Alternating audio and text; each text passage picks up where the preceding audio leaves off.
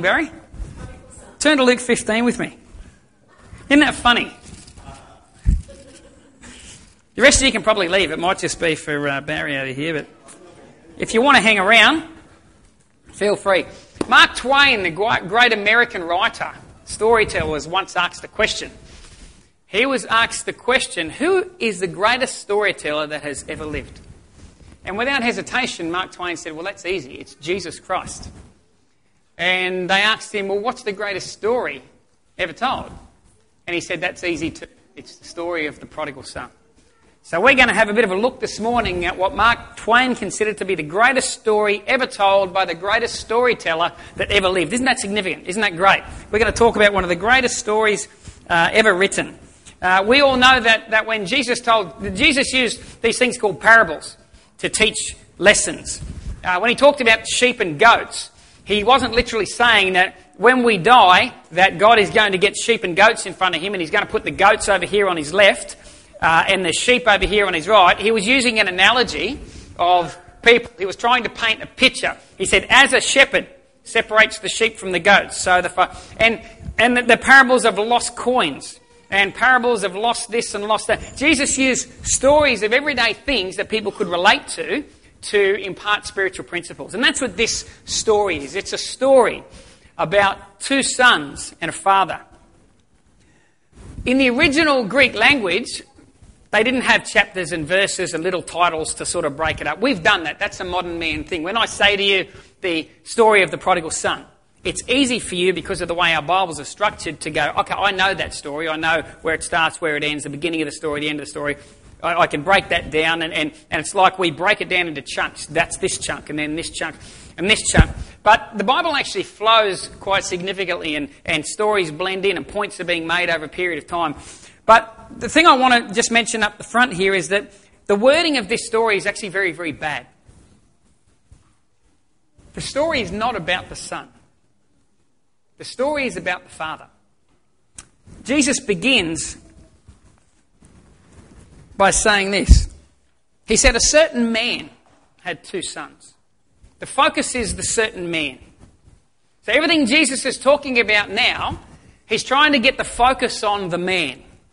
The man just happened to have two sons. And I'm going to illustrate something by giving you a little bit of the journey of these two sons, but I want you to stay focused on the main point. And the main point is the man.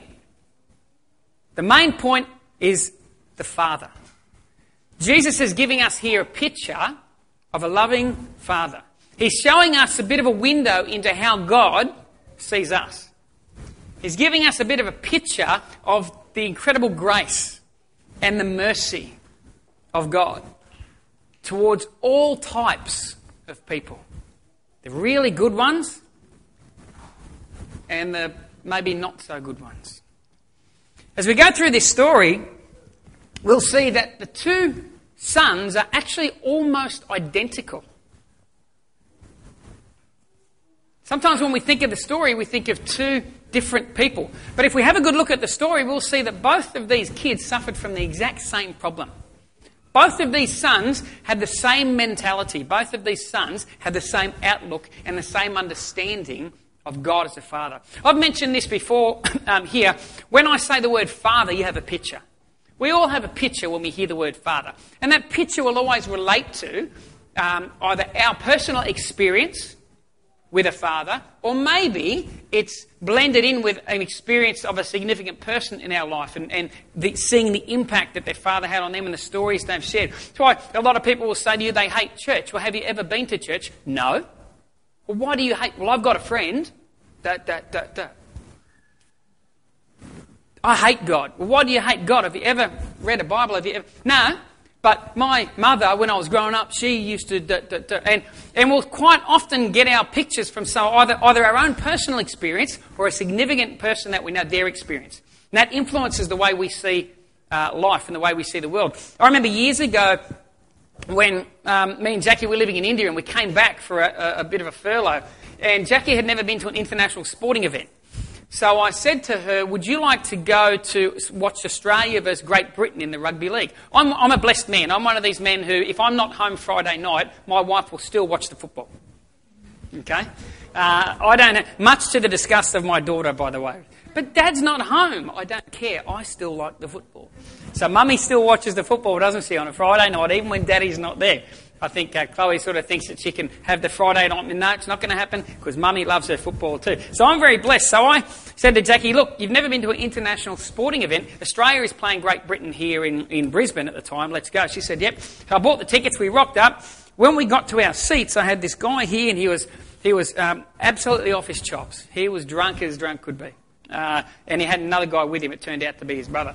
So I said to Jackie, well, you sit there and I'll sit next to this dude here. And anyway, I think his brother realised it was probably a bit awkward, so his brother switched sides with him, and so I'm sitting next to the brother. As the game went on, amazing game. Australia absolutely smashed them. And the Great Britain fans, by the way, which I thought was really, really interesting. You can imagine yourself being a young kid growing up in another country and you want to represent your country in your sport. And so you sacrifice all these years of life, you train hard and you make it to the top and you're elite and you pick for the squad and you're going on a tour to Australia and you've got 1,000 fans that get on a plane and they follow you to that country and you get out on the field. You're at Lang Park, one of the most prestigious grounds to play rugby league in the country. You're out there giving your all. The Australians are walloping you and you look up to your fans in the crowd and your fans are going, we're crap and we know we are, we're crap and we know we are. And that's what all the Great Britain fans were singing to their rugby league team. I thought, geez, how deflating would that be? All your life, you've wanted to get to this moment, represent your country overseas on the big stage, and your own fans have paid $5,000 to travel over there to tell you that you're hopeless. Wow. Anyway, that's not part of my story, but I still think it was quite interesting. So I'm sitting next to this guy, and we start having a chat, and he asks me, so what do you do? And so I said, well, actually, we've just got a bit of a break from overseas. So we work with a organisation over there with caring for the poor and different things. I'm very hesitant to say to people the word Christian because they got a picture. I want to know what that means to you before I'll confess that I'm one. All right? Or anything like that. I don't want to talk to you about Jesus till I know what your picture of Jesus is first. Otherwise, we could be missing each other. I don't want to talk to you about God till I get an understanding of what you think God is. Otherwise, we could be totally missing each other. So I'm hesitant what I say because I want to find out from you first. So we had a bit of a chat and he asked me a couple of questions. I said, I work for this organisation over there. Anyway, as the story went on, it turns out, yes, it's a Christian organisation. I believe in Jesus, the Bible, the Book of Maps, the whole thing. It's all there and I will support it. This guy looks at me and he goes, let me tell you something. When I was a young kid, I was brought up, me and my brother here, we were brought up in a convent. And the nuns raised us because we didn't have parents. And at night time, when I would wet my bed, the nuns would come in the morning with a big wooden stick and the nuns would beat me with the stick for wetting my bed. What he was saying to me was, God beats little kids with a stick when they wet their bed. That's who God is.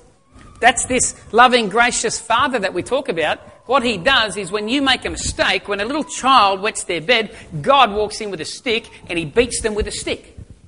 That was his picture of God. That's his picture of a father. And so our image of God and our image of a father has been shaped by our experiences, has been shaped by the encounters that not only we've had, but it can be the encounters of significant people in our world. So all I could do was I looked him in the eye and he said this to me. He said I got beat by a stick and then he stopped and he stared at me waiting. I don't know what he's waiting for, some sort of comeback, some defence, all I could say to him, I looked him in the eye and I said, I just want to tell you this. While those nuns were beating you with a stick, I want to tell you this. God was sitting beside you on the bed crying because that's not what a good father does. That's not who God is.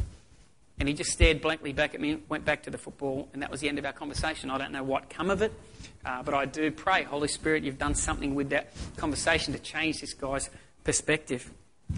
But we all have an image of the Father. We all have an image of what it means when we talk about God being a Father. And that's what Jesus is talking about here. That's the focal point in this story.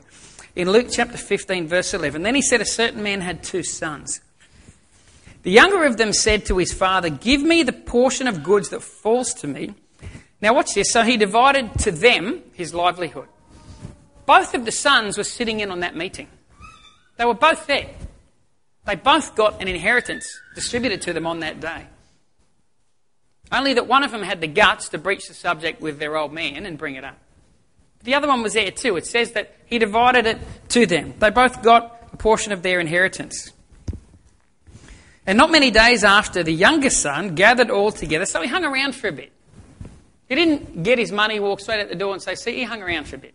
Maybe he was thinking, well, what will I do with my inheritance? Maybe the two of them sat down at night around the fire and said, we both got all this money, man. What do we do now? What do you think we should... We got what we wanted. That was easy. All we had to do was ask and he gave it to us. That was simple. What do we do with this now? And a few days' time, all we know is that one of them didn't go, one of them stayed, but the other one decided, well, I'm going to go out there and I'm going to do what I want with my inheritance. I'm going to go and live my own life, make my own choices, and think about the consequences of that later if I have to. Not many days after, the younger son gathered all together, journeyed to a far country, and there wasted his possessions with prodigal living. But when he had spent all, there arose a severe famine in that land, and he began to be in want. Then he went and joined himself to a citizen of that country, and he sent him into the fields to feed the swine. And he would gladly have filled his stomach with the pods that the swine ate, and no one gave him anything. But when he came to himself, he said, how many of my father's hired servants have bread enough and to spare, and I perish with hunger? I'll arise and go to my father, and I'll say to him, Father, I've sinned against heaven and before you. I am no longer worthy to be called your son. Because of what I did, I am no longer worthy to be called your son. Must have a pretty high opinion of himself, don't you reckon? That he thinks his actions can change the heart of a father. He thinks that his actions can determine how God himself is going to see him. Must have a pretty high opinion of himself. Must think he's pretty special. Make me like one of your hired servants. And he arose and came to his father, but when he was still a great way off, his father saw him, had compassion, and ran and fell on his neck and kissed him. The son said to him, Father, I've sinned against heaven and in your sight. I'm no longer worthy to be called your son. No longer worthy. No longer worthy. So I was at one point worthy. I was worthy at one point. When I lived with you, maybe when I was doing what you wanted, maybe I was worthy then. But now, all of a sudden, I'm now no longer worthy. And the only thing that's changed is my actions, my activities, I've done something that's made me now no longer worthy. I was worthy before. Why was I worthy before? Why am I now not worthy? What's changed? What's happened? What has he done differently to go from I'm now no longer worthy? His father saw him and had compassion on him. He ran and fell on his neck and kissed him.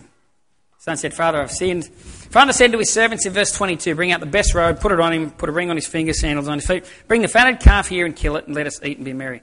For this my son was dead and is alive, is lost and is found. Verse 25, now the oldest son was in the field, and he came and drew near to the house. He heard music and dancing. So he called one of his servants and asked, what are these things? He said to him, your brother has come, because he has received him safe and sound, your father's killed a fatted calf. But he was angry and would not go in. Therefore his father came out and pleaded with him. So he answered and said to his father, these many years I have been serving you. I have never transgressed your commandment at any time. And yet you never gave me a young goat that I might make merry with my friends. But as soon as this, your son, who's devoured your livelihood with harlots, you killed a fatted calf. Said to him, son, you're always with me, and all that I have is yours. It was right that we should make merry and be glad, for your brother was dead and is alive. He was lost, and now he's found. Both these boys represent a large chunk of humanity. And unfortunately, they both represent a large chunk of the church as well. We feel like we are more acceptable to God when we are doing certain things.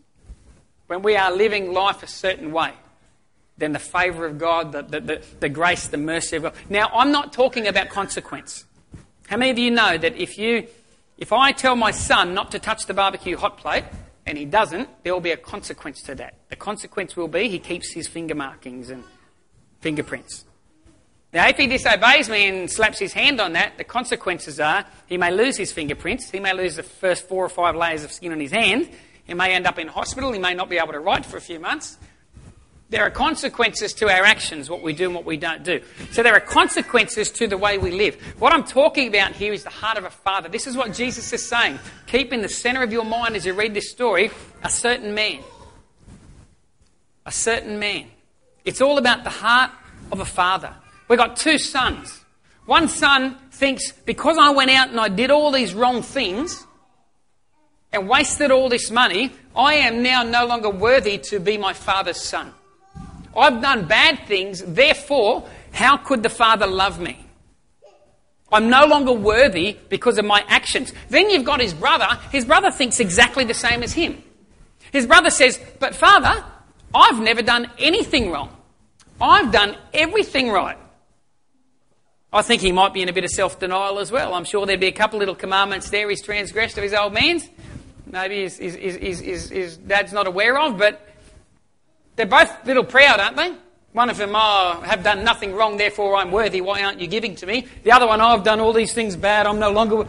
They've both got the same problem.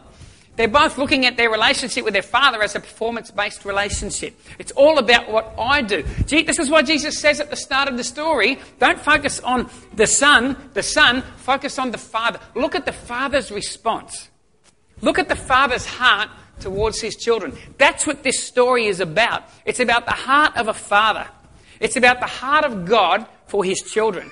Those who right now are out there doing the wrong thing. Those who right now are out there squandering their possession, squandering the life that God has given to them. Some of them have tasted and seen that the Lord is good, walked away. But there are many, many out there who have not tasted the Lord is good yet, but they're out there squandering their possession, their life, their breath, the very gift that God gave them anyway.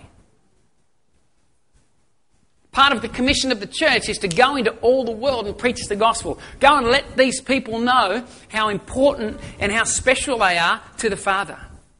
Go into all the world and let them know that their performance is irrelevant. The Father loves them. The Father loves them. And then there are those of us who are sitting in church. Well, I've always gone to church my whole life. I pray every day. I read my Bible every day. Oh, no. I should be getting more from God. Why am I?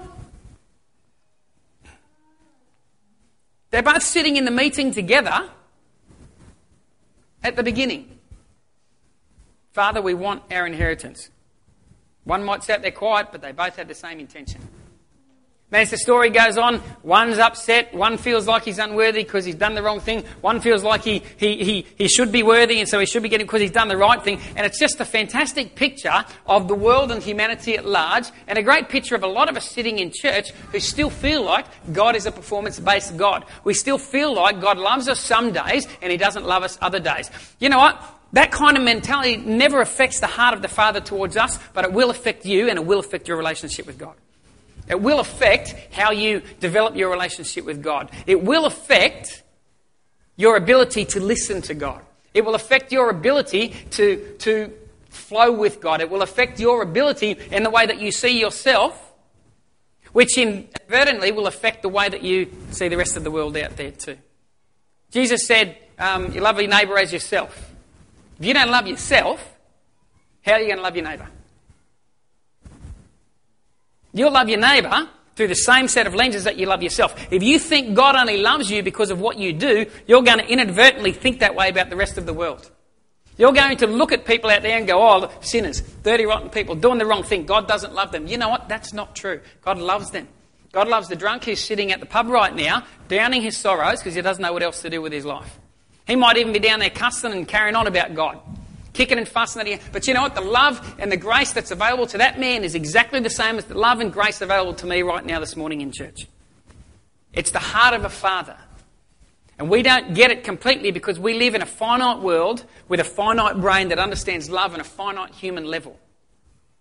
One of the reasons that Jesus put this parable in there, and he says, focus on the father. A man had two sons. Throughout the whole story, everything you look at, go back to the man. Go back to the man. Go back to the man. Go back to the man. Go back to the father, because this is the centerpiece of it. We know a lot about the prodigal son. We know a lot about that, because it takes up a large portion of it. And we can tell you, oh, he went out there and he did this, and he was a person in church, and then he went off and did his... And we know a lot about the other son. Oh, he was ungrateful. But the focus of this is don't lose sight of the heart of the father. Don't lose sight of the heart of God, because that's what Jesus is trying to portray to us, that we would see and that we would understand the heart of God. You know, I can remember the moment. A bit like you were saying, you had these waves, these moments. I remember the very moment when I first realised I was a child of God. I'd been saved for about 2 years. For the first 2 years of my life, I was going to heaven, but I didn't understand that God loved me, not because of what I did, but because of who I was. And I remember leaning on a car. I'd driven somewhere to Brisbane, and I was driving back down to Ballina, and I was standing outside of a car with the door open. I put my hand on the roof of the car to say goodbye to somebody, and something just burst inside my spirit. I can't explain what it was, but all of a sudden I leant on the car and I suddenly realised, oh my God, I'm a child of God. I'm a child of God. God loves me devoid of the fact that I have all kinds of junk and rubbish and stuff going on in my life, all kinds of things that I'm not proud of, all kinds of things that I'm ashamed of. And God is aware of all them. And He's also aware of the other things that I'm not ashamed of, because I accept certain things as being normal, even though probably from God's perspective they're still not right. God sees all that.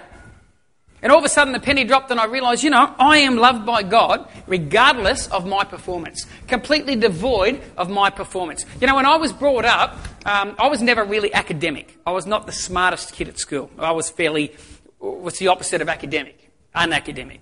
We'll use that term. Because we've got young people here. So I was very unacademic, and well, that's not true. I was intelligent, but I kind of lost it around grade 7 when we moved around everywhere. Probably a better way to say it. I did have a brain, but from around grade 7 onwards and into high school, when I would go to a new town and try to meet people or whatever, the thing that would get me in with groups was my sporting ability. Now, who's ever been in this situation? They're picking a game, a team for touch football or basketball or whatever it is, and you're in the playground, and you got 20 kids.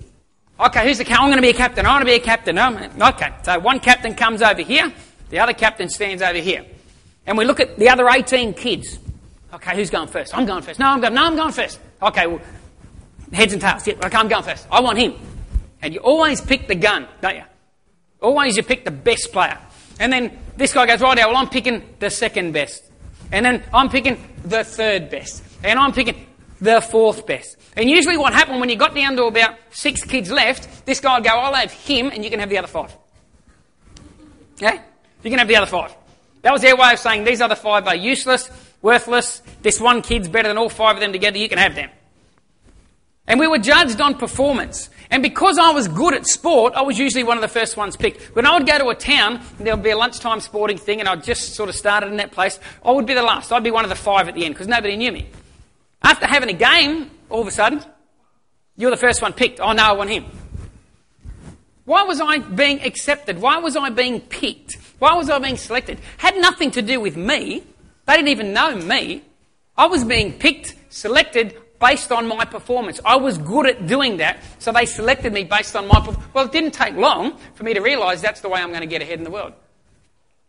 I'll just keep myself in a sporting environment, keep myself around sports people, and I'll always be accepted. I'll find great acceptance in that environment. Why? Because I'm good at it. But what happens when all of a sudden you're not good at that? What happens when all of a sudden you haven't got that significant thing to contribute? Well, you're no longer accepted anymore, are you? I was never accepted in that group because of who I was. I was accepted because of what I could do. And many of us have been brought up with that kind of a life, where we get accepted. We go to school and we are accepted when we do good. Oh, little Johnny's done fantastic. 15 out, yes, get him. Ah, wonderful. But when we don't perform well, we get a report card with a F or something on it, and that communicates something to us. We don't get the pat on the back from mum and dad, even though we tried hard, but we didn't perform well. We apply for university and only the best get accepted, and if you're not smart enough, you don't get accepted. I'm not saying that it's not... I'm not having a go against striving and being your best and achieving the best we can, but what I am saying is the culture we live in creates this performance-based acceptance. Everything is about performance. How good you are gets you in places. If you're not good, it keeps you out. It doesn't work like that in the kingdom of God. There is nothing you can be good at that will get you into the kingdom of God. And there's nothing you can be bad at that will keep you out and shut the door to you. Because it's all about the cross. It's all about Jesus. It's all about God looking down from heaven and going, you know what the whole Old Testament is about? You read the whole Old Testament. There's a theme in the whole Old Testament. The Old Testament is God's way of showing humanity you can't do it. I'm going to give you all these rules and regulations, and you're going to fail. And I'm going to give you this next set, and you're going to fail. And every year I'm going to make you come back here and do a sacrifice just to remind you that you failed for the last 364 days.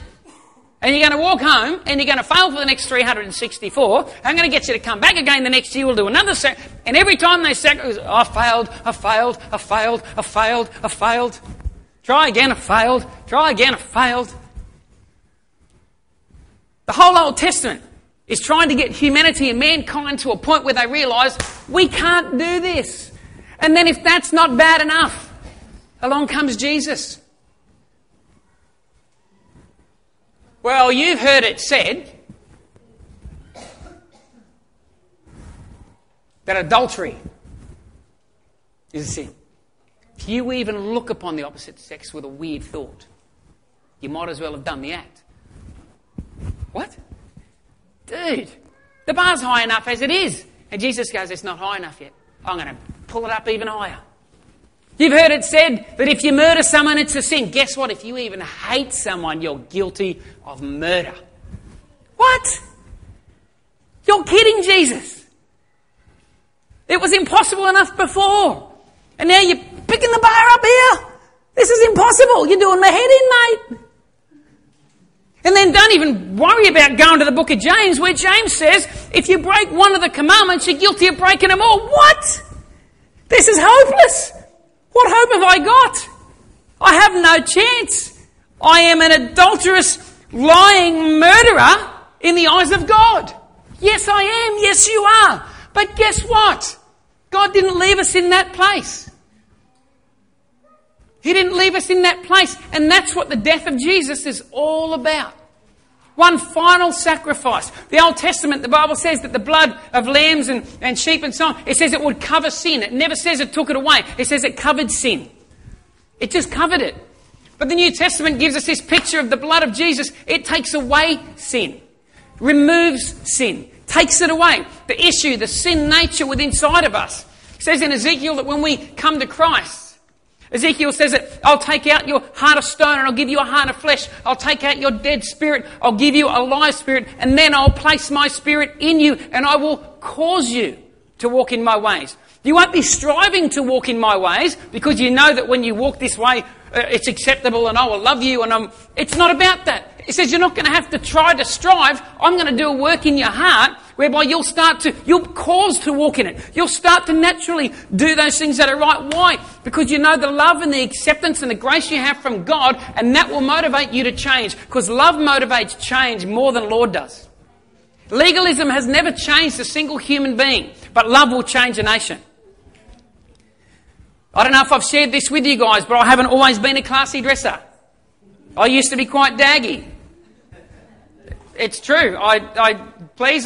Maybe based on that, maybe you don't accept me anymore. Maybe my performance standards, but I'm just being honest with you. I've not always been a classy dresser. One day when I first started dating my wife, I lived in a little caravan on a property. And I came home one day, I'd been out, and I walked in the caravan door, and on the bed was a pair of black, really nice pants, and this nice blue sort of flowery shirt. And being the cluey sort of man I am, I looked at that and thought, I wonder if she's trying to say something to me. I wonder. So I grabbed that shirt and I put it on. I was taking her out that night and I put on the pants and I rock up to a door and I knock on the door. And there I am, dressed to the nines, looking classy. I've even got photos of myself just to take me back to that moment. But you know what? I wore that stuff not because I thought, if I wear these clothes, it's going to make my wife love me. What have I got to do to get Jackie to love me? Maybe I've got to stop doing this and start. Let me tell you something. If you've got to stop doing something and start doing something to get love that way, guess what? That kind of love will frustrate you, because in the end, unless it's an internal change, you're going to get to a point where you go, I can't do this anymore, and you're going to walk away. And people that think they've got to perform for God, people that think they've got to live a certain way, a certain great lifestyle, they've got to look a certain part to get the love and the mercy and the grace of God, and they work on that basis in their relationship, they're the people that a year, 2 years, 5 years, 10 years, 20 years, wake up one day and go, this is too hard, I can't do it anymore.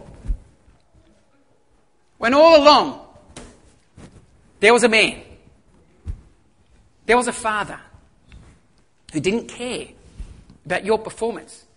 You know what the problem was? You cared about it. You're too focused on it. You're too focused on it. Because we've got a wrong concept of the Father. A wrong concept of God. When I put on those clothes, and I walked up to that door, I put on those clothes out of a love response to the fact that I knew my wife already loved me. It's one thing to change yourself to get love. It's another thing to accept you have love and allow that change to take place. And that's the gospel message that we have.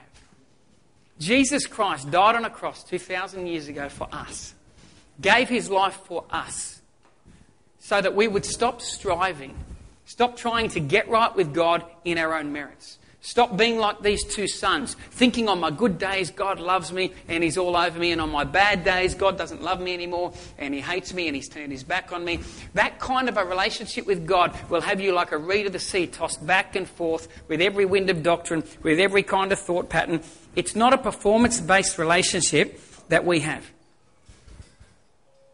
It's got to be a grace-based relationship. Anything outside of grace is not the gospel.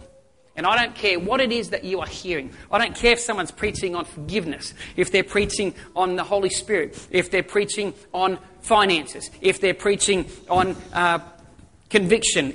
I don't care what the topic is. If you are ever hearing any preaching that doesn't come from a basis of grace, it is not the gospel.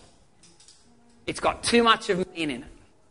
Because the gospel is 100% grace, full stop, nothing more to add. I can't add to my salvation. I can't take away from my salvation.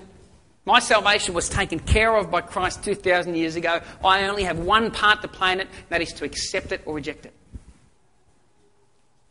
I just accept it or I reject it. And the minute I start to think, yeah, well, God loves me, but, surely, but it's a bit of, I've got to be doing a little bit. Well, guess what? You have fallen from grace. Read the book of Galatians. When the Bible uses that term, and Paul writes about people who have fallen from grace, he's talking about people that have accepted the grace of God but have started to mix requirements in with it. It's God plus. It's not God plus anything. It's God. It's Jesus. These two sons were too focused on themselves. One thought he was good, one thought he was bad, but they're too focused on themselves. They should have been focused on God. They should have been focused on the Father. They saw themselves as slaves. When you have that mentality, you view yourself as a slave. We're sons. That's what the Father said to them. I'm going to restore everything because you're my son. Your actions haven't taken away your sonship. You're coming to me saying, no, I've done the wrong thing. What would you do with a slave who'd done the wrong thing? Well, treat him this way. I'm no longer worthy. We're not slaves. Although you will be a slave to God if you don't get this issue right. If you don't understand the grace of God, if you don't understand your sonship, then your service to God will be more as a slave than a servant. Paul said, I'm a bondservant of Christ. Nothing wrong with serving Christ, but when it comes out of a place of an understanding of grace, it's a love response to the God that loves me. Not a performance-based response to get God to love me. And they're two very, very different things. I reckon that's enough for today. I'm not going to play the piano or guitar. I do want to challenge us in this. Way back in Genesis, there's this principle, right back at the start. And when God created things, he put life in the seed. And he said that everything that has a seed in it will reproduce after its own kind. Apples produce apples. Oranges, correct me if I'm wrong here, Rob. Oranges produce oranges. Walnuts, I hope they do, I don't know, it's just another nut that came to my mind. Religious nuts? Legalistic believers. Christians who don't understand grace. Christians who don't accept grace. Christians who have a Jesus plus mentality. Christians who live in a legalistic world. They reproduce that after their own kind. They reproduce after their own kind. My prayer for us as a church, as individuals, is that we understand the grace of God. That we're humble enough to know that we're not the reason that we're going to heaven. We're not the reason that favour and everything, God, it's grace from heaven.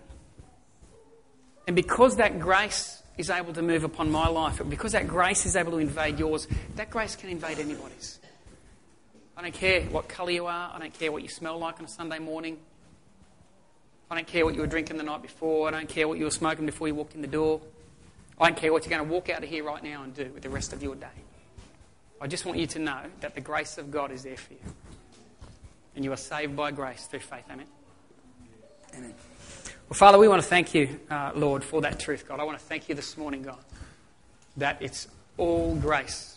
It's all grace. It's all grace. It's all grace. Now, Father, I pray for each of us, Holy Spirit, just speak into our hearts. Holy Ghost, open up the eyes of our understanding to understand the grace of God. To understand the grace of the Father to us. To understand that whether we feel like we relate to the good son or whether we feel like we relate to the other son, both sons are irrelevant in the light of the heart of a father. So I just pray right now, Holy Spirit, touch us. Do a work in our hearts so that we never forget what your heart is towards us, God. That we never forget that we stand in a place of grace, not a place of our own works and performance, God. Father, I pray as we go into this next week, Lord, that we would be able to take something of your word, something of your presence, something of your life. And Lord, give us opportunities to share that unconditional grace and love with those around us, Father, particularly those who may not have experienced it yet as we have, Father. Lord, bless us as we travel home. Give us a great week at work. And, Father, we look forward to encountering you throughout our week as well, Father, in Jesus' name. Everyone said? Amen. Amen. Well, when we get worship leaders, we'll have some nice guitar in the background there and we can have coffee to some nice guitar music. But until then,